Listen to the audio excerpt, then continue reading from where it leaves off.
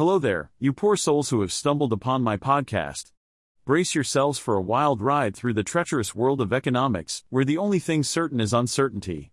I'm Peter, your fearless guide through the labyrinth of numbers, charts, and mind-boggling theories.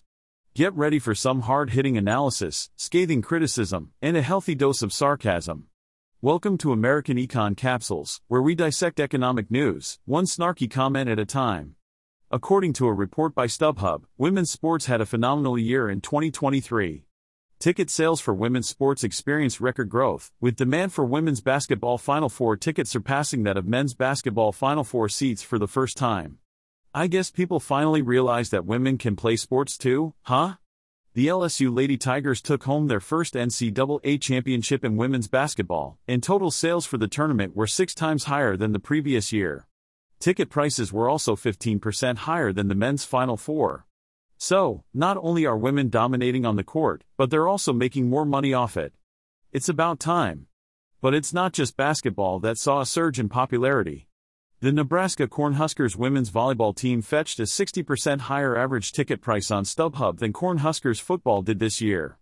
I guess people would rather watch women in short shorts jumping around than a bunch of sweaty men tackling each other. Can't say I blame them. The WNBA also had a great year, with attendance rising 16% and viewership jumping 21% compared to the previous year. It was the league's most watched season in 21 years. And guess what? Ticket sales on StubHub for the 2023 WNBA season more than doubled from the prior year. Looks like people are finally realizing that women's basketball is just as exciting as men's. Who would have thought? Women's soccer also saw a boost in ticket sales, with sales for the season doubling those from 2022. Angel City FC, the team owned by celebrities like Natalie Portman and Serena Williams, was the highest-selling club on StubHub, with sales spiking 62% compared to the previous year. I guess having famous owners really does make a difference. Maybe I should buy a soccer team and see if that helps boost my book sales. Even women's tennis saw an increase in ticket sales, with a 30% jump compared to 2022. Once Coco Gauff secured her spot in the US Open Finals, total sales increased by 20% overnight. It's nice to see that people are finally appreciating the talent and skill of female athletes. It only took them a few decades. But it wasn't just women's sports that had a big year. The Messi effect was real, with average ticket prices for Inter-Miami games nearly tripling after Lionel Messi signed with the team. I guess people really do love watching a short dude kick a ball around. Who am I to judge? And let's not forget about Taylor Swift. Her influence on the NFL season was undeniable, with ticket sales for Kansas City Chiefs home games more than tripling after her first appearance. It's amazing what a little country pop can do for football ticket sales. Maybe they should start playing her music at halftime instead of those boring marching bands. So, there you have it. Women's sports, Messi, and Taylor Swift helped define a big year in ticket sales.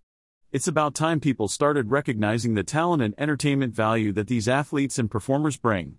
Maybe next year, we'll finally see some progress in other areas, like equal pay and opportunities for women in sports.